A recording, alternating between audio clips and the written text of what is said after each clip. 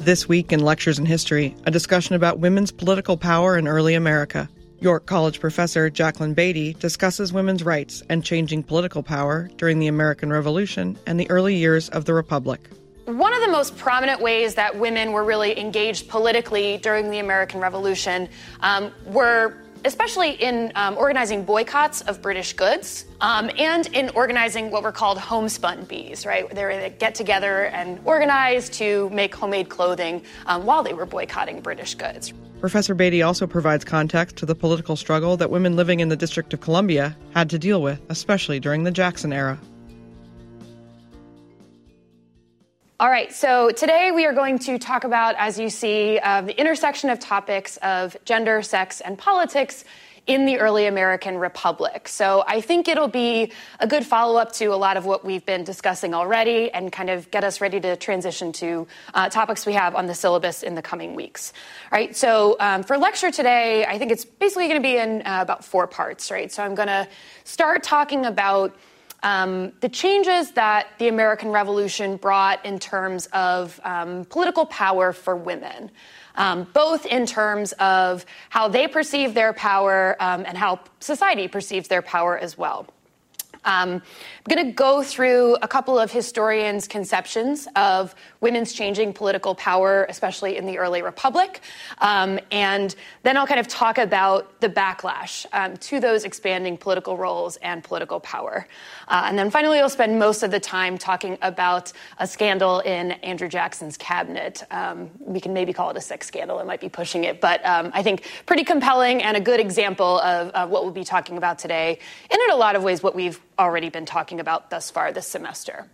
Okay, so I want to argue that, right, there were not a whole lot of changes in terms of legal rights and status for women as a result of the American Revolution.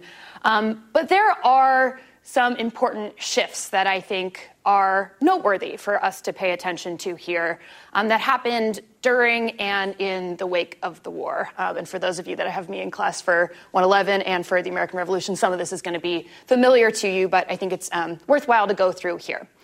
Right? So one of the most prominent ways that women were really engaged politically during the American Revolution were especially in organizing boycotts of British goods.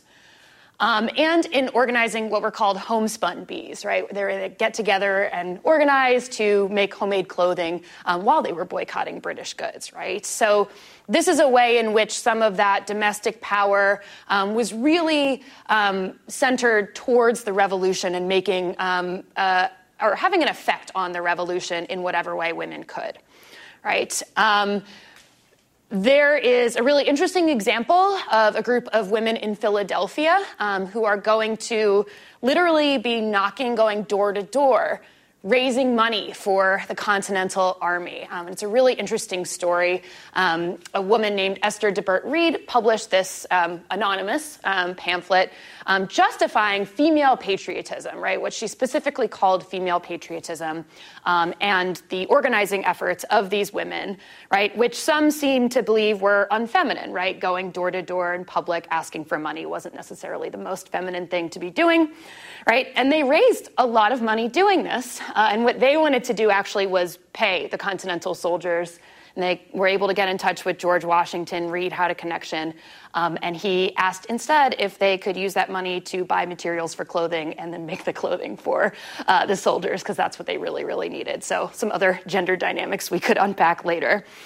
There are certainly at least a few instances that we know of women who would disguise themselves as men and fight, particularly in the Continental Army. There's one, probably the most famous example is a woman named Deborah Sampson, who years later, decades later, would kind of go on tour and talk about her activities during the war and becomes quite famous doing so. Right? And this may be surprising, but for a brief period of time, there were certain women in New Jersey who actually did have the right to vote. Okay. This is limited, right? I believe it's a 1776 New Jersey state constitution, has gender-neutral language about voters. So we're talking about elite white women largely, right? Many of them are widows because they have a certain amount of property which enables them to vote. And it would be a little more than 20 years that they are able to do this, to exercise their right to vote, until New Jersey changes the law and makes it explicitly a right of white men of property, right, and kind of closes that brief window of opportunity. And if you are interested in this, the Museum of the American Revolution, I think they still have the digital exhibit up and available if you're interested in exploring that more, right? So some of these things are kind of temporary, right? And part of the revolution itself, right, raising money for the army or boycotting British goods, were particular to that historical moment.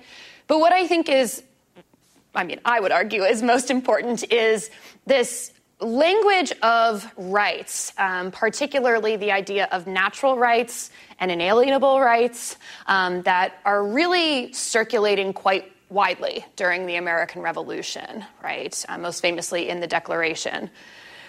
Women are not the only marginalized group in this period to really seize the language of rights for themselves. I think it's important to note, but I want to talk specifically about how important it was for women to come to a consciousness of themselves as rights-bearing individuals, right? That they had rights under the law, right? And those are probably not rights that we would recognize necessarily today in 2020. We'd probably want them to push a little bit further. But still, this is a necessary step for them to argue for an expansion of rights, to first understand themselves as rights-bearing individuals, okay?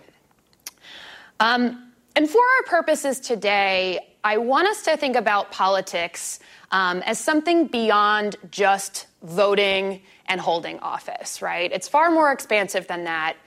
And if we confine our understanding of political power to voting, to holding office, then we're not just restricting ourselves, but we're restricting our understanding of history too, and who is able to affect change in history, okay? So, for example, one of these ways in which we can kind of think about a more expansive understanding of politics is this so-called out-of-doors political activity, which is precisely what it sounds like, right? Political activity that happened outside, right, in public spaces, that really engaged the public in these kinds of political activities, okay? And I'll talk more about that in a minute, right? And finally, I think this is also quite important and goes along with this idea of the rights language circulating. Women were both readers and writers of political essays, of political materials, right? Some of which are increasingly in the early Republic really talking about women's rights as an issue, okay? And one of those pieces that you may have heard about before is pictured here on the upper right, A Vindication of the Rights of Woman by Mary Wollstonecraft, who was a British feminist. But this obviously was printed and circulated quite widely and read by American women and men, I should say, for that matter, right? So I want to explore three different political roles for women that scholars have identified in this period, right? And the first of these is the idea of female politicians, right? A term that is coined by historian Rosemary Zagari in her book, Revolutionary Backlash. Okay. Right. And in some ways, this is the kind of legacy of what I've already been talking about women's political roles in the revolution, right? But it takes seriously women as political actors in their own right, the political power that they possessed, that they exercised, and not just relative to their association with men, right? I think it's also really important for us to kind of forget what we know about the course of U.S. history, about what comes next, try to put ourselves in the shoes of people living in the late 18th, early 19th century, right? They had just won the Revolutionary War. The 1780s are kind of a hot mess, right? We tried the Articles of Confederation, didn't work, started a new constitution, right? There's a lot of uncertainty, essentially, about the future of this nation, right? Historically, democracies, republics don't really survive all that long. So the founding generation was especially anxious about the future of the nation, whose independence they had just won, right? The United States is new. It's young, and the nation's survival is not certain, right? So this causes a lot of anxiety among really the nation's leaders, I would say. So what they kind of try to do very actively is try to create a new national identity somewhat from scratch, right? Because they have to sever the kind of political, cultural connections with Britain in enough distinction that they can form a nation that its citizens are allegiant to, right? That they are dedicated to, that they feel a kind of sense of patriotic nationalism towards, right? That's one way that they think the nation will survive, right? To cultivate a new national identity is very difficult, right? So we're going to see some scheming and also some ideas about how to get that done, right? So I want to argue, of course, that women are really a critical part of this, right? Of course, they're half of the population, but there are ways in which women themselves kind of take up this mantle, but also ways in which society asks women, right, to take up different roles to help bolster the nation in its earliest years, right? So these out-of-door political activities, for example, right? Women were central participants in these events like parades or festivals, different organizations kind of fostered by the earliest political parties, the Federalists and the Democratic Republicans, right? They're trying to cultivate this sense of national unity, but also kind of partisan sentiment, of course, right, for their issues. And women are a critical part of that, right? Right. Zagari is going to argue that with, of course, the brief exception of New Jersey voters for a small window, right, the fact that women do not have the formal right to vote at this period in time may render them, in fact, impartial enough, or more impartial, certainly, than men who are, by and large, have greater access to the vote, right? They are more impartial because they do not have that access to the vote, right? That they could bring perhaps a more virtuous sense of civic duty to political activities, right? Because they are not maybe tainted by that partisanship that voters might be, right? And Zagari will also argue, right, that women's very presence could confer a kind of validation or approval on men's activities, right? So this is both real and symbolic, right? Their presence is symbolic, but it also is a legitimating source to their political activities, right? And I think it's really important to recognize that here in the early years of the Republic, that women's presence was meant to be this legitimating political force, right? They were a central part of this, right? But it is not only in public, in these kind of popular politics, where women are going to gain power, right? One notable shift here during and after the Revolution is that many commentators, are going to argue that women need greater access to formal education, okay? One of the most vocal proponents of women's expanded education is Dr. Benjamin Rush from Philadelphia, who, if you've heard of him before, you may know he's famous for advocating for bloodletting. Not great, but also female education and abolition, right? So Benjamin Rush, in this piece that's kind of in the background here, argued that the present times exhibit most honorable instances of female learning and genius. The superior advantages of boys' education are perhaps the sole reason of their subsequent superiority, right? So essentially what Rush is arguing here, and what many women's rights advocates will argue, is that women's perceived intellectual inferiority is not a result of some kind of natural or biological force, but instead because they have been prohibited to have the same kind of education as men, right? And this is what is attempted to be rectified here, okay? This is still quite limited in scope, right? They're not arguing for universal women's education. Instead, these so-called young ladies academies, female academies that are going to be formed are really targeted at relatively elite young white women, right? Those who are pretty well off.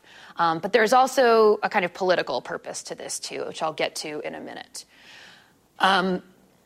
What's notable, too, about these female academies is that they're not only going to include in the curriculum these traditional so-called feminine arts like dance and music and sewing, those kinds of things, but also curriculum that had generally been geared towards young men or gendered as masculine, right, only appropriate for young men, such as history, science, geography, and arithmetic, to name a few, right? These more what we might call hard disciplines in some regard, but also disciplines that had been previously mostly the exclusive purview of men.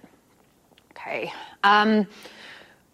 So these justifications, right, for why women needed access to a kind of expanded education, right, besides the kind of philosophical arguments that, of course women have this perceived intellectual inferiority because they haven't had the opportunity to be educated, right? What else? Think about in the early republic, right, where anxieties are running high, why else might there be a political value to women's education?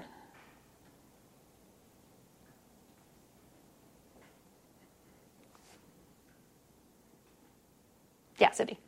Teach it to their sons. Yeah, good, right? This is exactly this phenomenon that we're going to see that historian Linda Kerber identifies in her book, Women of the Republic, right? This idea of Republican motherhood, okay?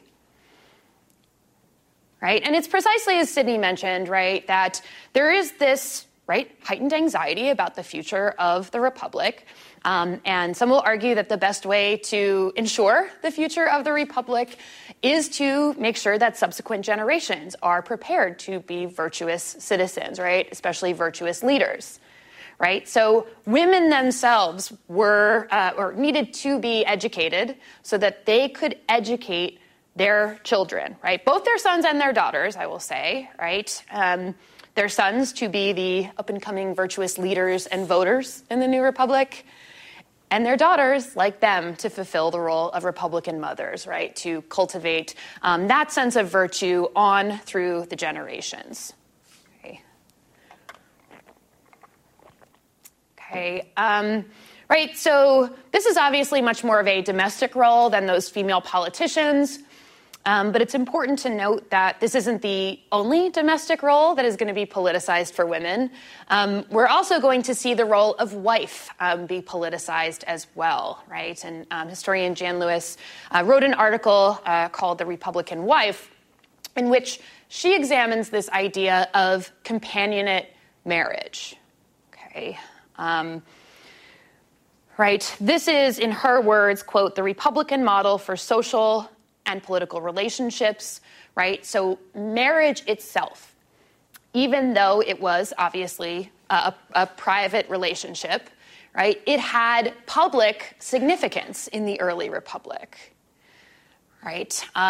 So Lewis was able to trace what we call prescriptive literature, right? Magazines, novels, essays, things like that, that kind of outlined expectations for behavior for men and women, right? Which is especially important at this point in time, right? And here, Lewis argues that men and women should be seeking out companions, right? Partnerships that are reflective of Republican values, right? This is a relatively more egalitarian relationship than in prior generations, right? There is still a gendered hierarchy within marriage, or at least the expectation of it, right? But there's the argument that women, if they kind of reflect this Republican virtue and this pseudo-egalitarianism in marriage, then their husbands will be better citizens for it, then the Republic itself will be better for it, right? So you can see these anxieties really permeating all levels of society, right? Even these domestic roles, okay? Now, all three of these roles are gendered, right? You can see that in the terminology that each of these historians chooses to identify here. But these two ideas, Republican motherhood and companionate marriage, especially for our purposes in this class, I want to underscore that they are kind of contingent upon two things, right? One is an expectation of heteronormative sexuality, right? The second is, of course, women's reproductive capacity, right? So both that they are engaging in these heteronormative marital relationships and also that they will have children, right? And then pass on these values within their marriage and to their children, right? These roles are specific to women. They are gendered. They are, quote unquote, within the proper realm of feminine comportment, of feminine behavior, right? So by and large, these roles are not going to be seen as problematic, right? Because they are seen as kind of befitting these social, cultural roles that women were already filling. They are merely a political extension of them, right? It is instead going to be this first designation that I discussed, these female politicians. That's where we're going to really run into a problem, which we'll get to in a minute. So I want to, before I talk about that backlash, have you take a look at this political cartoon from the year 1807, right? There's a lot going on here. I know it's a little bright in here, so I don't know if you can see the kind of words that are written, but take a look for a minute and see what you think is going on here. These early political cartoons are not very subtle in their messaging. Yeah, Katie? Burning like all the books. Okay, so can anybody see what the book says here? Anybody? So right here is written statutes, right? So they're specifically fanning the flames, burning statutes, burning the law, right? Representing this kind of rule of law being burned, right? What else do we notice in the image? Yeah, Marcy. Well, at the bottom it says improved liberty, so that could represent like the new United States. Right, this new sense of liberty, right, that needs to be nourished. And what's the other implication, the other side of that? What's happening? Infant liberty. By Mother Mob. Yeah, by Mother Mob, right? So this sense of democracy, right, we're going to talk about being potentially fueling or being fueled by mob rule is very dangerous. And what you probably are also not able to read here, on her breasts are written whiskey and rum, right? So fueling liberty, nourishing liberty, young liberty with liquor, right? And right, there's a lot going on here, but what I want to kind of underscore too is that, right, besides the anxiety about the future of the republic and the potential dangers of democracy, right, women as a political symbol are also going to be increasingly manipulated in this way. So, yeah, lots that we could continue to unpack, but I want to talk about here the backlash that ensues against women's expanded political roles, okay? Right. At first, as I said, both major political parties are really going to seek out and cultivate the political allegiances of women, right? Because they can add virtue, right? They can be a legitimating force, right? But over time, women are going to be seen less as signifiers of political virtue and more as tools or objects of attack, right? As you can see in this image, right? But certainly women are going to be used as symbols of attack, but also there will be attack against these female politicians themselves for their political activities. Okay. Right, many Americans at this time, as with ours, decry the growing partisan divides, right? A familiar refrain throughout American history, right? So in the prescriptive literature, over time we start to see a change in tone, right? From arguing about the benefits of having women in this public political realm, in these kinds of limited roles, and instead arguing that women should instead remove themselves from partisan politics, right? That it is no longer virtuous for them to be in this public political realm, particularly because of the rise of partisanship, right? This increased partisan divide, right? Instead, the literature is going to argue that women were better suited politically to be executing their domestic, familial political roles, right? The role of Republican wife, of Republican mother, right? That they could somehow mediate or soften the increasingly harsh and competitive world of partisan politics, right? Which was becoming more the purview of men exclusively, right? So we can kind of see this kind of rejection of female politicians beginning as early as 1819 with an economic crisis. But really it's going to continue through Jackson's presidency, which we'll talk about later today, okay? It's also, I think, important for us to recognize that these decades of the early republic are also a period of expanding democracy, right? Small d democracy, in which more people are getting access to traditional levers of power, right? And of course, this is limited, right? But largely talking about the expansion of the right to vote among white men, right? Over time, state after state will kind of knock down these expectations of property ownership for voting, right, which will expand the white male voter base. And while we see expansion of democracy in that way, we're also going to see not just democracy, but political power contracting for other groups. And women are among those who see a kind of loss of political power in some ways. Right. So to kind of give you an example of this, right, those outdoor festivities, the party activities that would happen in public where women and men are kind of participating together, increasingly these party meetings are going to happen behind closed doors, right, with leading party officials who are largely men, right, and the parties themselves are going to work specifically to cultivate voters, right? To cultivate the allegiance of voters, of whom women were not considered a part, right? So you can see there where the expansion of the white male vote, right, really kind of diminishes a lot of the ways that women had exercised political power, right? So this is one way where we start to see those doors of opportunity closing for women. But also, women's political power is increasingly seen as a threat, right?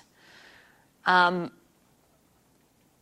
these female politicians were seen as violating the boundaries of proper feminine comportment. They are challenging male authority. They are eroding the boundaries between the sexes, right, that are believed to be very, very hard and very distinct at this point in time. Right, so essentially they are, or were perceived to be, a threat to the patriarchal social order, right, the gendered status quo, and therefore the way in which the government society itself was structured, right, around these patriarchal power structures, okay? And this should kind of be familiar to us as well. I think we're going to see the role of science really changing understandings of expectations of gender comportment, right, that we've been talking about for several weeks now, right? So if we can remember back several weeks now, maybe our very first discussion where we talked about gender essentialism. Anybody remember what that meant? Or perhaps relative to the social construction was gender essentialism? Yeah, Katie, you want to give it a shot? Qualities between the genders. Right, that gender, that sex is kind of immutable, right? It is unchangeable, right? It is essentialist in that nature, right? In contrast to the social constructionist view where gender is a social construct or a cultural construct, essentially, right? So we are going to see, especially in this kind of transatlantic world, emerging ideas about biology, anatomy, and medicine, which we've been talking a lot about, right? The changes in the ideas of who ought to be taking care of women's reproductive health, for example, right? But science lended a legitimacy, right, to this gendered essentialism, right? That The differences between the sexes were fixed in nature, right? And that men and women were biologically, anatomically unequal, right? And again, this probably shouldn't be so surprising to you based on what we've read so far, but right, the assumption is that women are, physically weaker than men, right? That they are more emotional, and thus the flip side of that is that they are less rational, right? And that is kind of inherent in their biological makeup, right? These assumptions. So therefore, to follow along with this line of thinking, women's intellect was limited, and their bodies and minds basically made them less fit for governing, right, for being in positions of power of leadership. Right, and of course, the flip side of that is that men were then the ones that were fit to be voting, to be governing, to be leading. Right, so all of these things kind of combine over the course of a decade or two, right, where we see changing assumptions about what women's proper role in political activity is, right? So with all that being said, I want to spend the rest of the time talking about this scandal in Andrew Jackson's cabinet, which is sometimes dubbed the Eaton Affair. It's also sometimes known as the Petticoat War. Right, where you can really see the gender dynamics in that term. But again, I think that the Eaton Affair is really emblematic of everything we've been discussing thus far today, right? And I think you can argue that the Eaton Affair is simultaneously a factor contributing to this changing political culture, but also a symptom of it, right? It's also a result of it. So it's kind of happening in the late 1820s, early 1830s, right? Right around the time this backlash is really rejecting the idea of female politicians. Okay, now before we jump in, I need to give you a bit of a primer on what Washington political society was like in the early 19th century. In some ways very similar to Washington today, in other ways a bit different, okay? And in one way, I really want to emphasize the important role that women had in early Washington, right, in the politics of early Washington. And this goes along with the need to cultivate a new national identity, right, a new patriotic sentiment, right? Washington as the capital where leaders would gather, where leaders would make laws. Women were the leaders in Washington society in the sense of many of the social events that they would organize, right? And I don't mean that in a kind of belittling way. These social events are really critical to the functioning of this political society, right, where people are interacting, right, and where even the kind of ritual and ceremony of politics, of patriotism, is orchestrated by women, right? So some of the best examples of this are Dolly Madison and Louisa Catherine Adams, who are among our very first ladies.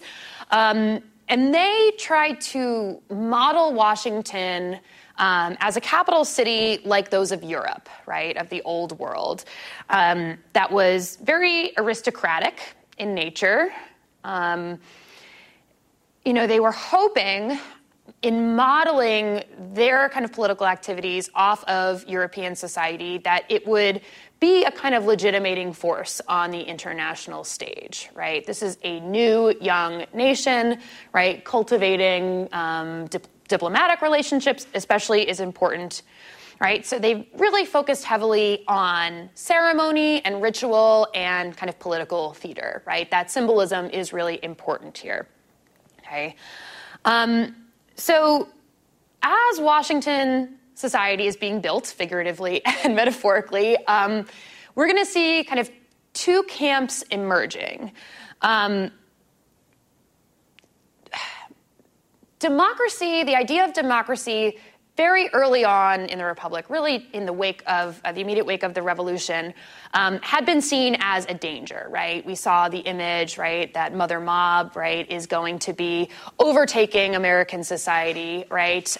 Much of figures like John Adams especially really feared what they called the excesses of democracy, too much democracy that might lead to anarchy, mobs, right? So over time, as we get closer to the Jacksonian period, more and more people are seeing the benefits of democracy, namely those people who are seeing expanded rights as a result of that democracy. Right? So those folks who are seeing the benefits of expanded democracy are going to look at the aristocratic nature of American politics and be really fearful of that. Right? That focusing on this kind of aristocratic political culture will lead to corruption, will lead to the overthrow of a Republican form of government, right? Will lead to tyranny, talking in very extreme terms, of course. Right? So we have those pro-democracy, anti-aristocracy folks on one side. But then on the other side, you do have folks who are really interested in cultivating this aristocratic sense of political culture, because they fear democracy, right? Because they are really looking at the dangers inherent in democracy as they saw it, that it would be mob-like, right? And that there is such a thing as having too much democracy and that it can be dangerous, right? So this is the society that the Eaton affair happens in, right? Divided, it's partisan, and of course it is increasingly anxious over women's political roles. So that should set the scene for us today. Okay, so I'll start the story here by introducing a woman named Margaret O'Neill. That's O''Neale, Margaret O'Neill, who was affectionately known as Peggy. She grew up in Washington City. She was the daughter of a hotel owner. And as such, she grew up around some really important political figures who would stay in or socialize at her father's hotel. Right? Many wrote of and spoke of her as a very beautiful woman, perhaps even alluring, right? Dangerous, seductive beauty, right? And Peggy herself was quite aware of this, right? She would write in her autobiography years later, when I was still in pantalettes and rolling hoops with other girls, I had the attentions of men, young and old, enough to turn a girl's head. So she is self-aware, right? She knows that people consider her to be beautiful, right? And aware potentially of the potential power that she has in that beauty that she could use, okay? So Peggy, as I said, grew up in her father's hotel. She will marry a man named John Timberlake in 1816. Okay, and he works as a purser on a ship. Essentially, he takes care of the money. But as such, he spends a lot of their marriage at sea, right? He's not around. So while he is at sea for much of their marriage, Peggy lives with her parents in the hotel, along with her and Timberlake's two young daughters. And it was at the hotel where Peggy first met a man named John Eaton in 1818. Okay. Eaton was a young widower and a newly minted Tennessee senator. And this is how he came to know Andrew Jackson, who was himself also from Tennessee. Right? And over the course of the ensuing decade, right, they would grow closer. To be clear, also Peggy and John would become quite close with Andrew Jackson and his wife Rachel as well. Right? They came to know each other quite well. Right. So Washington at the time was a very small city, but the rumor mill functioned quite well. So word of Peggy and John's relationship, as it were, had drawn quite a bit of attention, which then culminated in the shocking news of Timberlake's death by suicide in 1828. Right? Now, some of this gossip that had been circulating would attribute Timberlake's suicide to an affair that was happening between Peggy and John Eaton. Okay. And the timeline is important here, right? He dies by suicide in 1828, the same year that Andrew Jackson is first elected president, right? Later that year. Okay. Now, Jackson is elected, at least in part, because of the massive expansion of the franchise to unpropertied white men, right? Jackson really fancied himself a man of the people, right? And that was especially in stark contrast to his opponent, the then president, John Quincy Adams, right? Who was pegged as being an out-of-touch, elitist, wannabe aristocrat, right? Here are these two political camps again, right? The kind of pro-democracy, man of the people versus the kind of aristocratic society folks of Washington, right? These two camps that emerge. Right? So Jackson will be elected with the support of many of these new voters, but he certainly had a lot of critics as well, right? And not just in Washington, but he's going to confront those Washington critics head on when he moves to the city to start his administration. Okay. Now, I want to highlight the members of Andrew Jackson's first cabinet here. Excuse me. Right? Don't feel the need to copy all these guys down. I just want to kind of highlight a few here because they'll come up again. And first, of course, is John Henry Eaton, right, who will become Secretary of War, the kind of predecessor to the Secretary of Defense. You may recognize Martin Van Buren, right, who will eventually become president himself. He's serving as Secretary of State, the nation's chief diplomat. William Barry will also be important for us. He serves as the Postmaster General. Right? And some of these other folks are going to be important from a position of being in the opposition, okay? So Jackson nominates men who largely did not have much experience in national government. They really didn't have a national political profile. They certainly were not really part of this Washingtonian elite that had been constructed. And of course, the most controversial appointment is John Eaton, right? Shortly after Jackson is elected, Eaton wrote to the then president-elect that he intended to marry Peggy, right? This is after her first husband had passed, right? And really, Jackson is supportive of this match, of this marriage.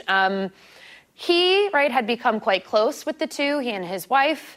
And he, probably naively in hindsight, believed that the marriage would put to bed these damaging rumors about Peggy and put them behind everyone really involved. All right, so they did marry in January of 1829. But, probably unsurprisingly, the rumors persisted, right?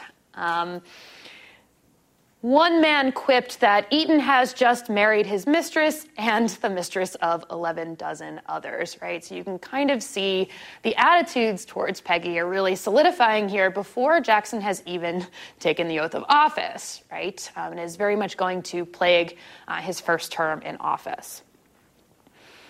Right, so Peggy is really going to become a liability for Jackson, a political liability, right? At this point in time, or by the time he takes office, he has lost his wife, Rachel. She died of a heart attack, and Jackson is going to very publicly blame the campaign, right, especially the tactics of John Quincy Adams' side, right? There were rumors that persisted that Rachel Jackson's marriage had not legally ended before she married Andrew Jackson. And these kinds of rumors circulated during the campaign, right? And Jackson would attribute them to contributing to her death, right? So Jackson is without a wife. His Secretary of State and chief diplomat, Martin Van Buren, was also a widower by this point in time. So some believe that with the official position of First Lady being empty, that Peggy Eaton might fill that role, right? Might be the symbolic head of Washington society, right? To be clear, she would not. It's going to be Jackson's late wife's niece, Emily Donaldson, who will fill that role. But there is a lot of anxiety that this woman, right, is going to be organizing parties and events at the White House in the name of the administration, right? Now, some of these fears and anxieties about too much democracy are going to seem to come true, As you can see here in this artistic rendering of Inauguration Day at the White House. Famously, it really got out of control. Some historians refer to it as a riot. But a lot of these new voters are going to come to Washington, to the White House, to experience the inauguration and to try to meet the man they put into office. Right. Some historians have uncovered evidence of this day that the riot only ended when they were able to put bowls of liquor and punch out on the White House lawn. So people left the building. Right. And Andrew Jackson basically has to escape out the back somewhere. Right. Right. So this is like an auspicious start. And in fact, the women of Washington's elite society are going to take matters into their own hands at the inaugural ball, where almost to a person they refuse to acknowledge Peggy's presence, to speak with her, to even be introduced to her. Right? Very much drawing a line in the sand here. Just one cabinet couple is going to interact with the Eatons, and that is the Berrys, right? William Berry, the Postmaster General. Right? But Washington society women are basically telling everyone that's a member of this society that they have to pick sides, right? You're either with us, right, with these well-established, well-connected, elite society women, or you're with the Eatons, right, about which there were a number of rumors, right? So as Jackson attempts to get his presidency started here, gossip about the Eatons is really going to hover over Washington like a fog. And in many ways, it infects most realms of political society, certainly of Jackson's administration, right? In an attempt, again, to try to move beyond the rumors, Jackson himself is going to hire investigators to look into these rumors. And importantly, he hopes to provide evidence that he can use to refute them, right? Right, now, again, this may seem like some gossipy women kind of making stuff up here, but it is really central to a lot of the political divisions, both within Jackson's administration, but within the country at large, too. Okay. So I already said the Berrys are really going to be on Team Eaton here. But Martin Van Buren is the only other cabinet member, right, to socialize regularly and publicly with the Eatons, right? And I think it's important, again, to mention that he is a widower, right? So his wife is not participating in the exclusion of the Eatons in this way, right? His position as Secretary of State is going to be important, right? He is the nation's chief diplomat. He often is hosting foreign diplomats and important dignitaries, right? And because he invited the Eatons, right, the Eatons were a part of that society, right, which causes further conflict within the administration, right? But Van Buren here was making a strong political statement in including them, in inviting them. Okay, much of the opposition to the Eatons was kind of orchestrated by a woman named Floride Calhoun, who was the wife of John C. Calhoun, who was Andrew Jackson's vice president. And if you've taken any early American history classes, John C. Calhoun is probably a name that is familiar to you, and probably not for good reason. So as Jackson's first term wore on, we're going to see policy issues really forging a wedge between Jackson and Calhoun. Okay.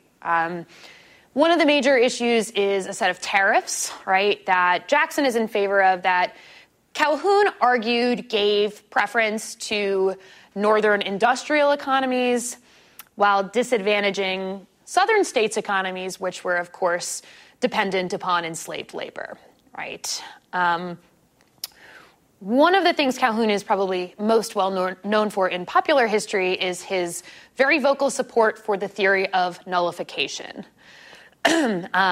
Nullification is the idea that a state could nullify or reject national laws that they found to be unconstitutional.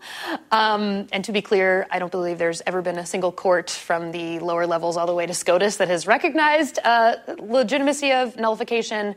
But it's important because obviously it will become quite important as we get closer to the Civil War, this idea of nullification, right? So Jackson becomes the kind of biggest symbolic opponent, real opponent, to Andrew Jackson within his administration, right? And Jackson believes essentially that Calhoun is making the Eaton affair worse on purpose, right? That he is fanning the flames of these rumors with his wife, but also within the cabinet to improve his own political prospects, right? So we're going to see growing internal division within the Jackson administration for obvious reasons, right?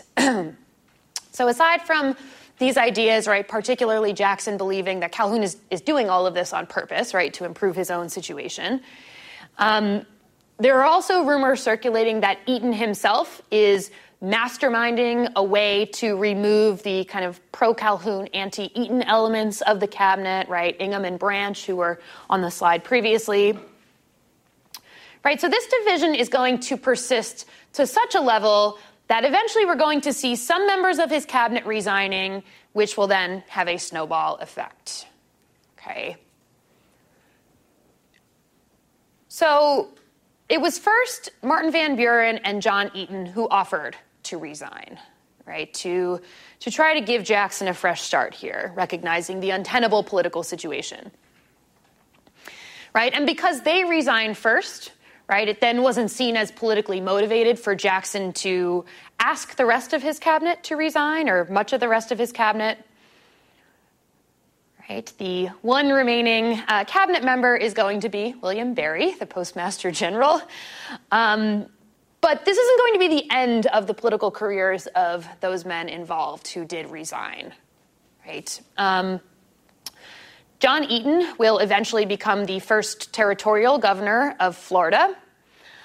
And interestingly, later he will become a minister to Spain, which means that Peggy is going to be present in a lot of the royal courts of Europe, which is just kind of a good snub to the women that excluded her, right? John C. Calhoun is eventually going to resign as vice president before the end of the first term here. And he will later be elected as a senator from South Carolina, right, where he continued his crusade in favor of nullification and in expanding the power and scope of the institution of slavery, right? Martin Van Buren will replace Calhoun, become the vice president, and then, of course, later be elected president himself after Jackson serves 2 terms, right? But all of this kind of portends really ominous signs of the future of politics, especially leading up to the Civil War. Okay. Now, lest we all think this is just a matter of petty gossip and politics, I do want to kind of tease out the key significant elements of this story, right? Why does it matter? What's the larger picture here? Okay, right? But as I said, I really think that this story is, in fact, emblematic of a lot of what we were discussing today.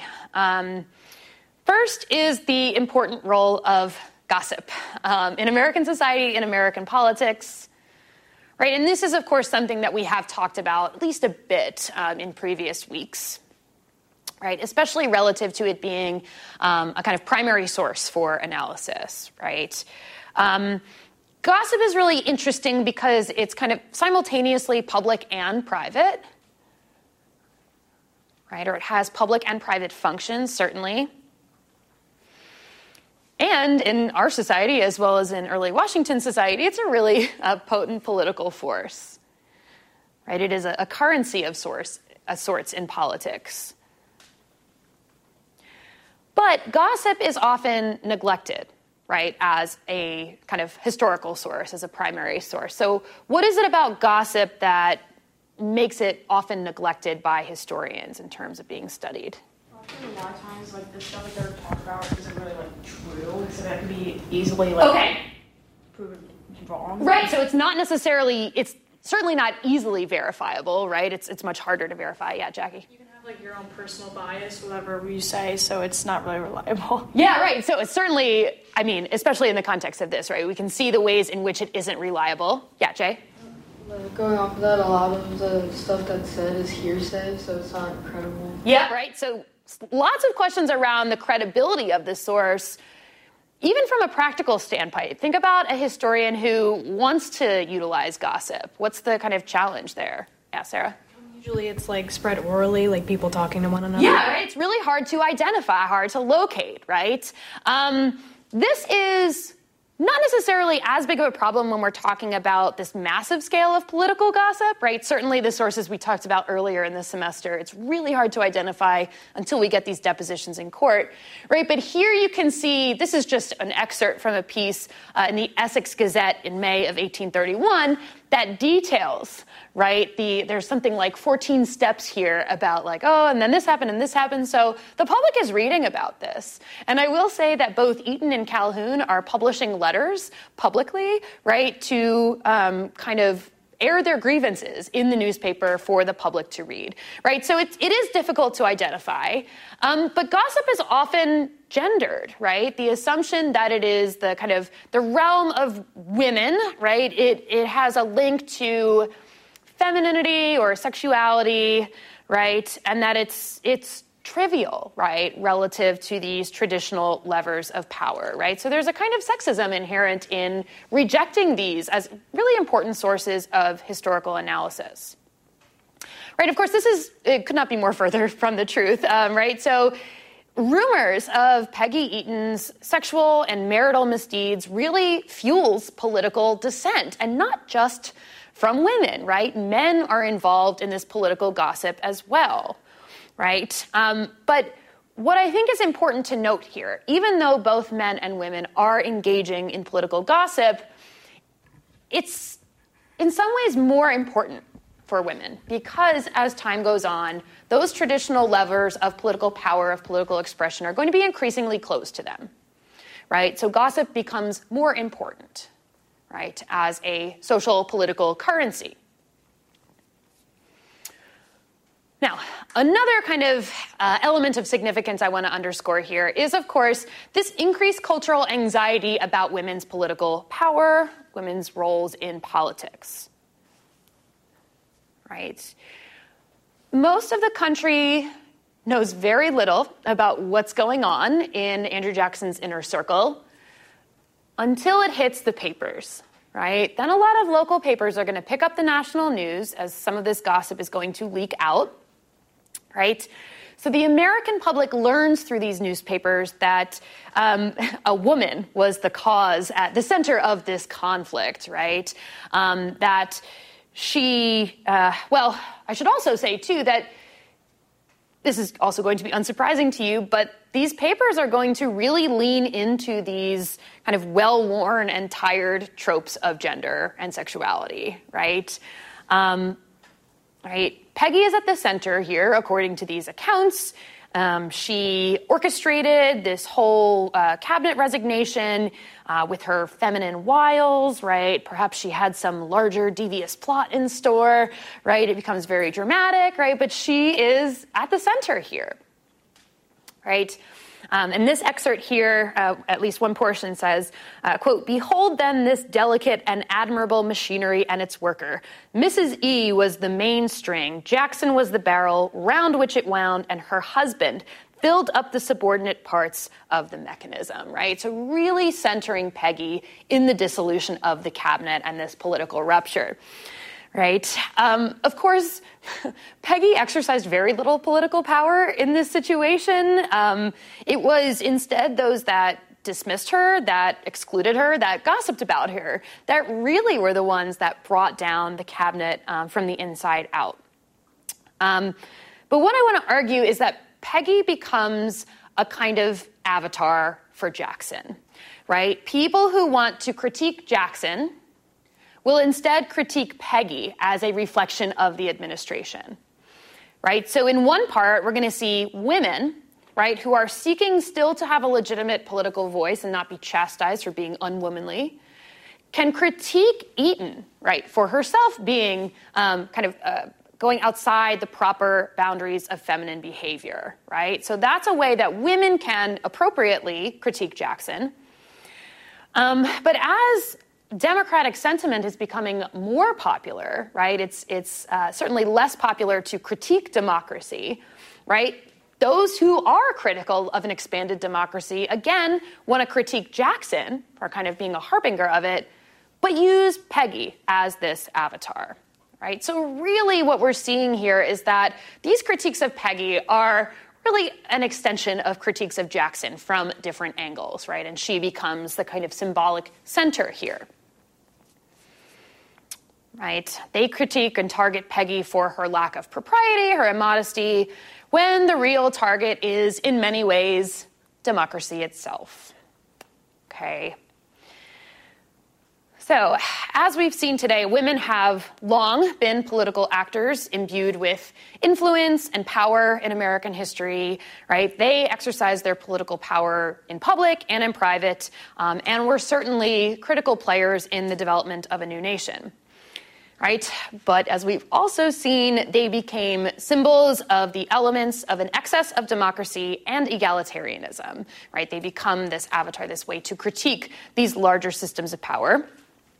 Particularly as these forces could destabilize the long-held white patriarchal power structures, right, especially as democracy is expanding. Right? We've seen how and why this backlash to women's inclusion in the polity occurred. But I do want to emphasize that women would not and did not go quietly, as I'm sure many of you know, right? It's not many years later that some women are going to organize collectively to push not just for the right to vote, but also for abolition and other social reforms. And really, the kind of through line, I think, of women's political power is that they have always been navigating these limitations on their political power and agency, right? And these limitations were often grounded in assumptions about their physical, their emotional, and intellectual capabilities, as well as their reproductive roles, right? Think about the idea of hysterical, right, being a very explicit gendered critique. Right? So despite these gendered and sexist assumptions about politics, women have always persisted in carving out political power for themselves wherever they could, in spite of these limitations, throughout the course of American history, and obviously continue to do so today. All right, so thank you for your attention, and I will see you guys on Wednesday. Thanks for listening to C-SPAN's Lectures in History podcast. If you're interested in hearing more history, check out Season 2 of the Presidential Recordings podcast. The second season focuses on taped conversations between President Richard Nixon on topics ranging from the Watergate scandal to his nominees for the Supreme Court. The Presidential Recordings podcast is available wherever you get your podcasts.